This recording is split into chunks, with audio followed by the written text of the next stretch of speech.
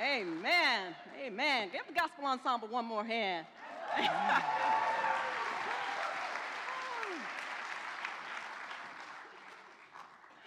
Please take just a moment and pray with me. God, grant us the serenity to accept the things we cannot change, courage to change the things we can, and wisdom to know the difference. Amen. If God wants us to be happy and to live with peace within ourselves, if God wants our relationships to be filled with love and joy, then what are we going to do with all that drama and chaos that surrounds us? Do you think that because today is the first Sunday of the year, you can just say, poof, be gone, and the chaos will disappear? Or as our beloved, the Reverend Troy Perry might say, get behind me, drama. I serve a God that is mightier than you. Well, I do believe that we need to declare our freedom. I do believe we have to declare it, but it's going to require just a little bit more. So let us take a look at the original version of the Serenity Prayer. That's a prayer that we often speak and are blessed by, and at the same time, it's more to it that some of us haven't heard before. So I want to make sure that everybody gets to hear the original version. It's by the author Reinhold Niebuhr, and I've only changed one word this time. God, give us grace to accept with serenity the things that cannot be changed, courage to change the things which should be changed, and the wisdom to distinguish the one from the other, living one day at a time, enjoying one moment at a time, accepting hardship as a pathway to peace, taking as Jesus did this chaotic world as it is, not as I would have it, trusting that you will make all things right if I surrender to your will, so that I may be reasonably happy in this life and supremely happy with you forever in the next.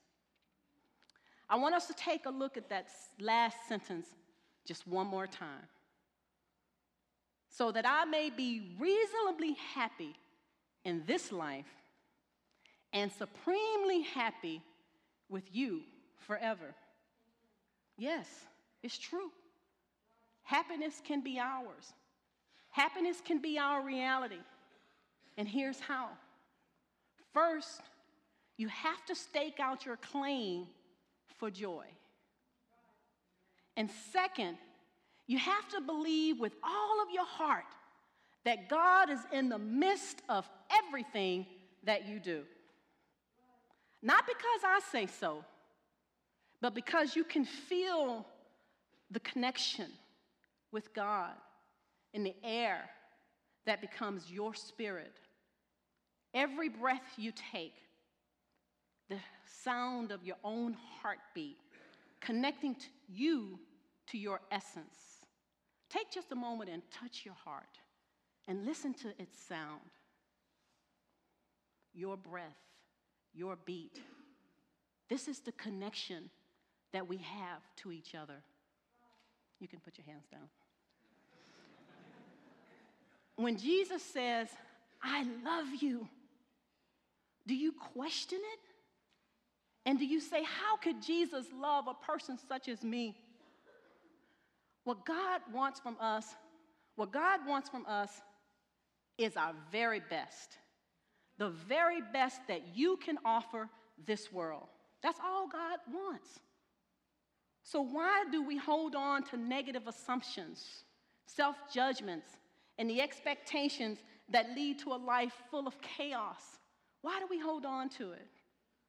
To know God's will and to know God's purpose for your life is to express your self-love in a way that honors you and honors every relationship and every interaction you have with other people. That's what it takes. Now, I understand that most of us have been shaped by our past, by misfortunes. Some of us have been shaped by our childhood, a young child longing to be set free. And these are the experiences that we have that paralyzes us, and we begin to settle for one negative experience after another. Indeed, we can have mutually empowering, mutually nourishing relationships, but that's not what we settle for. And some of you or someone in here may be thinking, well, my life doesn't really matter.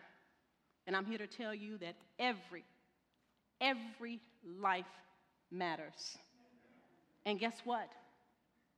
You are free. You are free. And guess what? Your childhood, it's over. As the great poet Maya Angelou reminds us, this is the start of a new year. It can be a start of a new you. Taking responsibility for your own happiness is all a matter of seeking out the truth. Taking responsibility for your own happiness and freedom is a matter of speaking boldly your truth. And perhaps you're still holding on to that fear, or maybe even negative beliefs about yourself and judgments that others have placed on you, when in fact, you have the power. You have the power to replace those judgments and fears with courage and genuine self-love. You have the power to let go of the past. Now, you can't change the past, but you can change every negative agreement that you have made with yourself. Now, when I look in the mirror, I see naturally curly hair, and it looks good.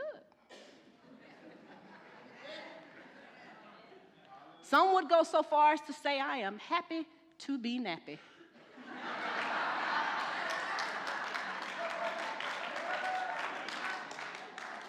Now, last Sunday, Dewana talked about saying only what you mean and recognizing the power of the spoken word. When you begin to speak from a place of love and truth, you can say goodbye to all the drama, and you can say goodbye to any drama that may creep into your relationships, or maybe even creep into this church or any other church. Now, Vicki talked about how important it is to refuse to take on other people's emotional poison. Now, when you don't take things personally, you avoid the havoc that can result in your life. And all those feelings of anger and resentment will totally disappear. So today, we're going to continue with our second part series of the 4 agreements. Anthony and Eileen will go first, and then Anthony are going to share with us the 3rd and the 4th agreements, and they're going to share their wisdom for the Spirit in 2010.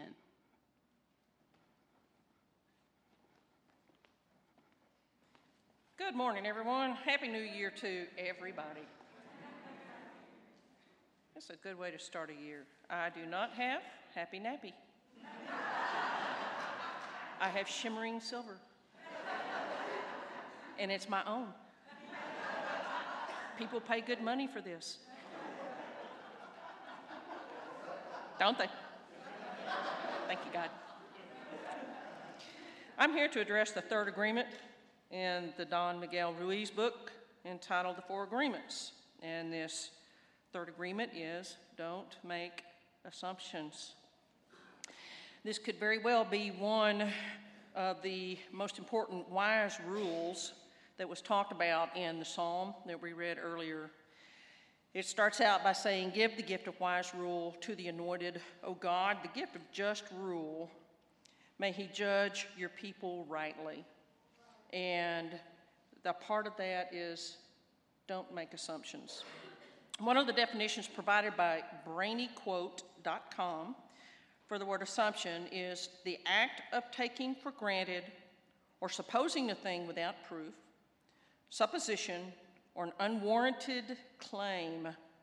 Now, here's some of the things that Don Miguel Ruiz states about assumptions. We believe our assumptions are the truth, and we base our actions and our thoughts on these assumptions. This morning, what I will address are three aspects of assumptions, and this first aspect is assumptions as they relate to relationships. Most of what Ruiz writes about regarding assumptions is how they impact our relationships. We assume that everyone sees life as we do, thinks the way we think, feels the way we feel, judges the way we judge. For instance, Chris, names are changed to protect the guilty, gossips about people. So Chris assumes people are going to gossip about her also. Johnny cheats on his partner, so Johnny assumes that his partner is cheating on him too. Vernie has a violent streak in her, and she assumes everyone is going to be violent with her. So she strikes first before they can hurt her. Here's another angle on assumptions in relationships.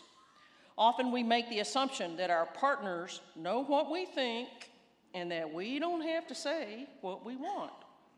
We assume they're going to do what we want because they know us so well. If they don't do what we assume they should do, we feel so hurt and say, you should have known. Now, let's say I'm in a committed relationship with someone. I assume that she perceives a committed relationship the same way I do. The love will be manifested the way I think it should be. The chores will be shared the way I think they should be. The toothpaste tube will be rolled up the correct way. The toilet paper will roll the way it should roll, which is from the top.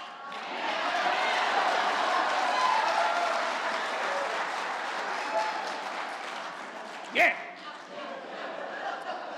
And she, as my partner, should know all of these things. And that this is the way the relationship should look. So if she doesn't do these things, then I assume she doesn't love me. Mind you, none of this is spoken. It's very clear in my head. And if she really loved me, she would know that this is the way it's supposed to be. We have a little mind reader problem in my household. Now, this is an extreme example, but really, how extreme is it? How often do feelings get hurt in a relationship because I assume something about my partner, about what my partner is thinking or should be thinking? Most of the time, that assumption is how she should be reacting. I call this for myself expectations.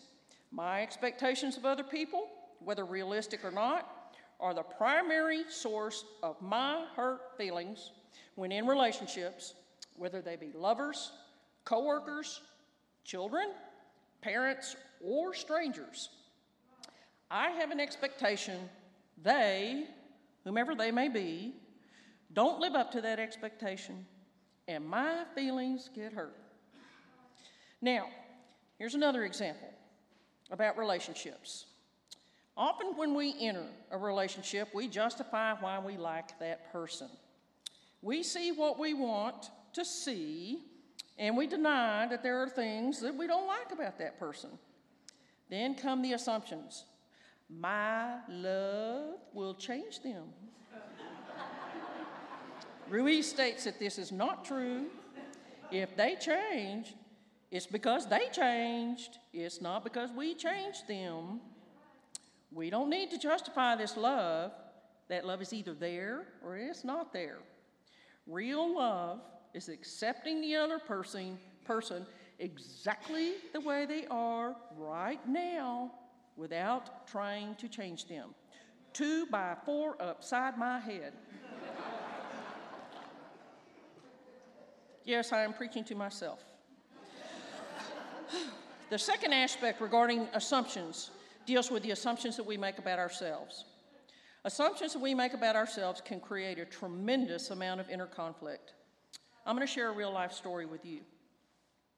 One of the single most damaging assumptions I made about myself was that Jesus did not love me. I harbored this assumption for decades. I remember the day that assumption became etched in my brain. I was 13 years old. It was April the 6th, 1968, 2 days after Martin Luther King had been assassinated. Tragedy had struck our own house on that day also. I was out in the front yard, and I thought of the song that we used to sing in Sunday school when I was a kid, Jesus Loves the Little Children. I made the assumption right then and there that Jesus did not love me, because if he did, he would not have let that happen. So for decades, I based life decisions on the assumption that Jesus did not love me. I ran from the church. I shuddered at the thought of even crossing the threshold. I tried to fill the void with booze and drugs and other things, none of which worked. I had such an emptiness inside, and through the loving, patient guidance of some friends, I slowly found my way back to God. I came back to church. I sang in the choir. However, I still could not find it in myself to trust Jesus with my will and my life, and I questioned my salvation on a regular basis. How could I be saved if I didn't think Jesus loved me? It was only recently that I was able to shed this assumption and embrace Jesus' total and complete love of me. And for the first time in decades, I have felt peace. Amen. Amen. The third aspect of assumptions is how to avoid making them in the first place. Ruiz suggests one key way is to ask questions. If you don't understand, then ask. Have the courage to ask questions until you're clear as you can be, and even then, don't assume that you know all there is to know. Find your voice to ask for what you want. You may be told no, but you at least have the right to ask. Likewise, everyone has the right to ask you, and you have the right to say yes or no. So in closing, ask yourself, how many assumptions have I made regarding myself that block me from the sunlight of the Spirit? How many assumptions do I embrace that interfere with me having happy, healthy relationships? What are those myths that I keep hanging on to that ultimately bring misery to my life? And the ultimate question is, why do I keep hanging on to them? Deep wounds to the soul create deeply etched assumptions that poison our decision-making, our relationships, and our image of ourselves. So let's consider taking Ruiz's advice and do ourselves a favor. Don't make assumptions. Thank you.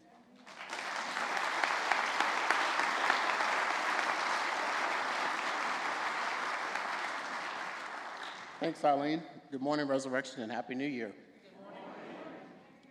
The fourth agreement, always do your best. Are you really living life, or are you operating in default?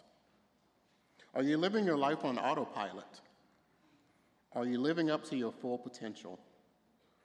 Unfortunately, many of us will die with our dreams still within us. Yes, the cemetery is full of untapped potential. We do not live out our dreams because we have more faith in our fears than we do in our dreams. We need to step out in faith and do it even if we are afraid. The fourth agreement is always do your best. When we live out our dreams and passions, we will do what comes straight from our hearts, and we will do it to the best of our ability. When we live out our passions, we never have to think about whether or not we're doing our best. We simply are. For example, some of us go to work simply to get a paycheck, and we really don't enjoy the action that we do. If we don't enjoy our work and we don't take pleasure in the action, we could never do our best. Instead, we work all week so that we can escape during the weekend. And then when the weekend finally comes, we punish ourselves through self-judgment and behaviors of addiction, intoxication, and self-disregard. And then on Monday, the cycle starts all over again. But when we're doing something that lights us up, there is no fear. There's just passion and authentic being. Simply do your best, and your fears will take a hike. If we embrace the fourth agreement, we allow the other agreements to become deeply ingrained habits. Doing our best describes the manner in which we should approach the other three agreements. In each and every circumstance, we must do our best, no more and no less. For if we always do our best, there is no way we can judge ourselves. And by not judging ourselves, we free ourselves of guilt, blame, and self-punishment. In short, it allows us to live a life free of regrets. I'd like to highlight a few important things about the fourth agreement. First, our best varies depending on life's ups and downs. For example, when we are refreshed and energized, our best will be better than when we are tired at night. Our best will be different when we are healthy as opposed to sick. Don't worry if your best changes from one moment to the other, from one day to the next, or even from 1 hour to another. Regardless of the quality, just do your best in every circumstance. If we build a habit of living the four agreements, our best will become better than it used to be. The second point is that when we do less than our best, we expose ourselves to self-judgment, guilt, and regrets. Doing less than our best causes us to take action because we feel we have to, not because we enjoy it. We take action to please others instead of making ourselves happy. We deny ourselves the right to live fully because we are afraid to take the risk to express who and what we are.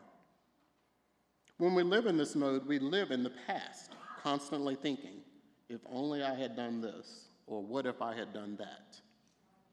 Eventually, we come to hate ourselves because of the regrets and resentments that overtake our soul. The third point I'd like to make is that it is possible to attempt to do more than our best. And a good example of this is overachievement. When we try to do more than our best, what ends up happening is that we expend more energy than is necessary, wear ourselves thin, and in the end, our best won't be good enough. When we overextend ourselves, all we're doing is depleting our energy, causing it to take longer to accomplish our goals. And this leads to self-judgment and frustration. Just do your best. No more, no less. In his book, Don Miguel tells the story of a man who wanted to transcend his suffering. So he went to a Buddhist temple to ask a master for help. He asked the master, if I meditate 4 hours a day, how long will it take me to transcend? The master looked at him and said, if you meditate 4 hours a day, perhaps you'll transcend in 10 years. Thinking he could do better than that, the man said, oh, master, what if I meditated 8 hours a day? The master looked at him and said, if you meditate 8 hours a day, perhaps you'll transcend in 20 years. Why would it take me longer to transcend if I meditate more?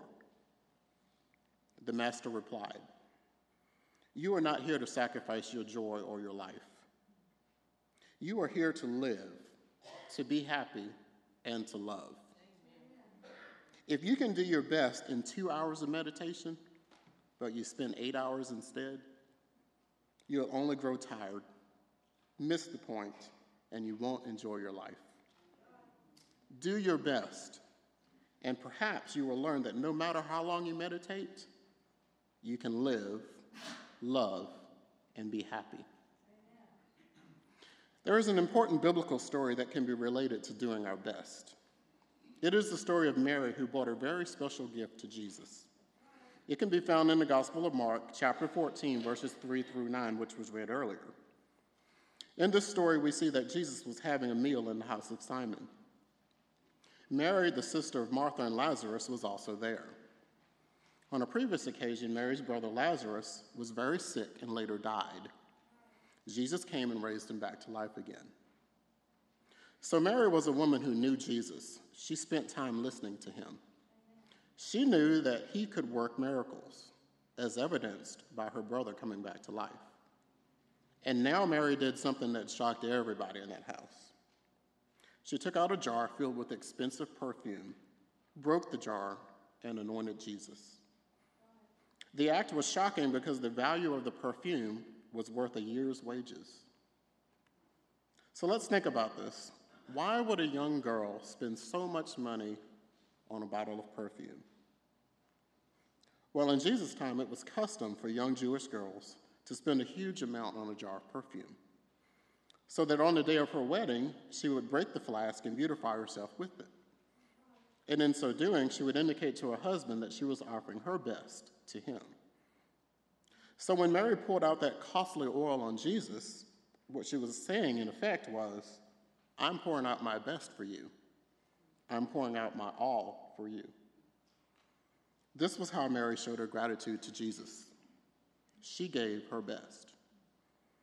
She was so grateful that Jesus raised her brother Lazarus from the dead that she didn't know how else to express her thanks. Jesus responded, she has done a great thing to me. Resurrection, I believe we can learn a lot from Mary.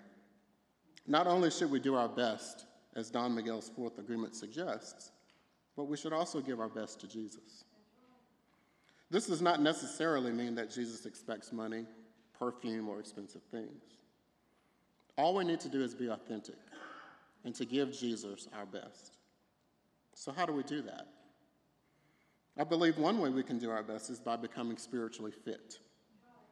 That is, developing a personal relationship with God and staying connected through daily meditation and prayer. Next, we must be a witness to others about the good work God is doing in our lives as well as in this church.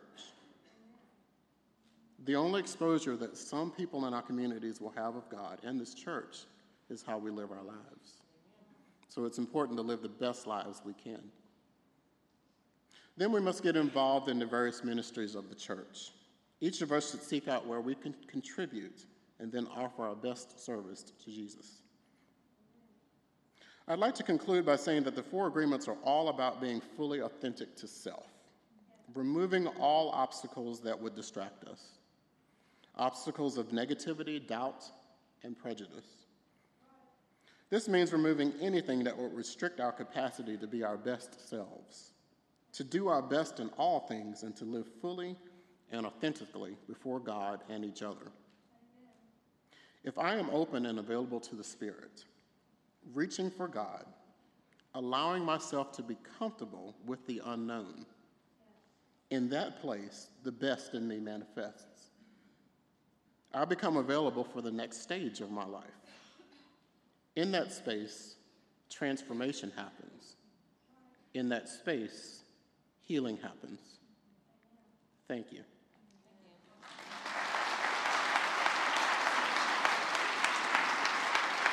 God is truly in our midst, and now all we have to do is to loosen that grip that these assumptions and judgments have on us and begin to live our lives full of honesty and integrity. And with this being a new year, Don Miguel Ruiz provides just a start, just a roadmap to get us going. And starting on Wednesday night, we're going to offer a sacred and safe place for you to go deeper. So if you would like, join us on Wednesday as Vicki Gibbs and myself co-facilitate this 6 weeks study. On behalf of myself, Eileen, Anthony, Vicki, and Dewana, the Gospel Ensemble would like to thank you.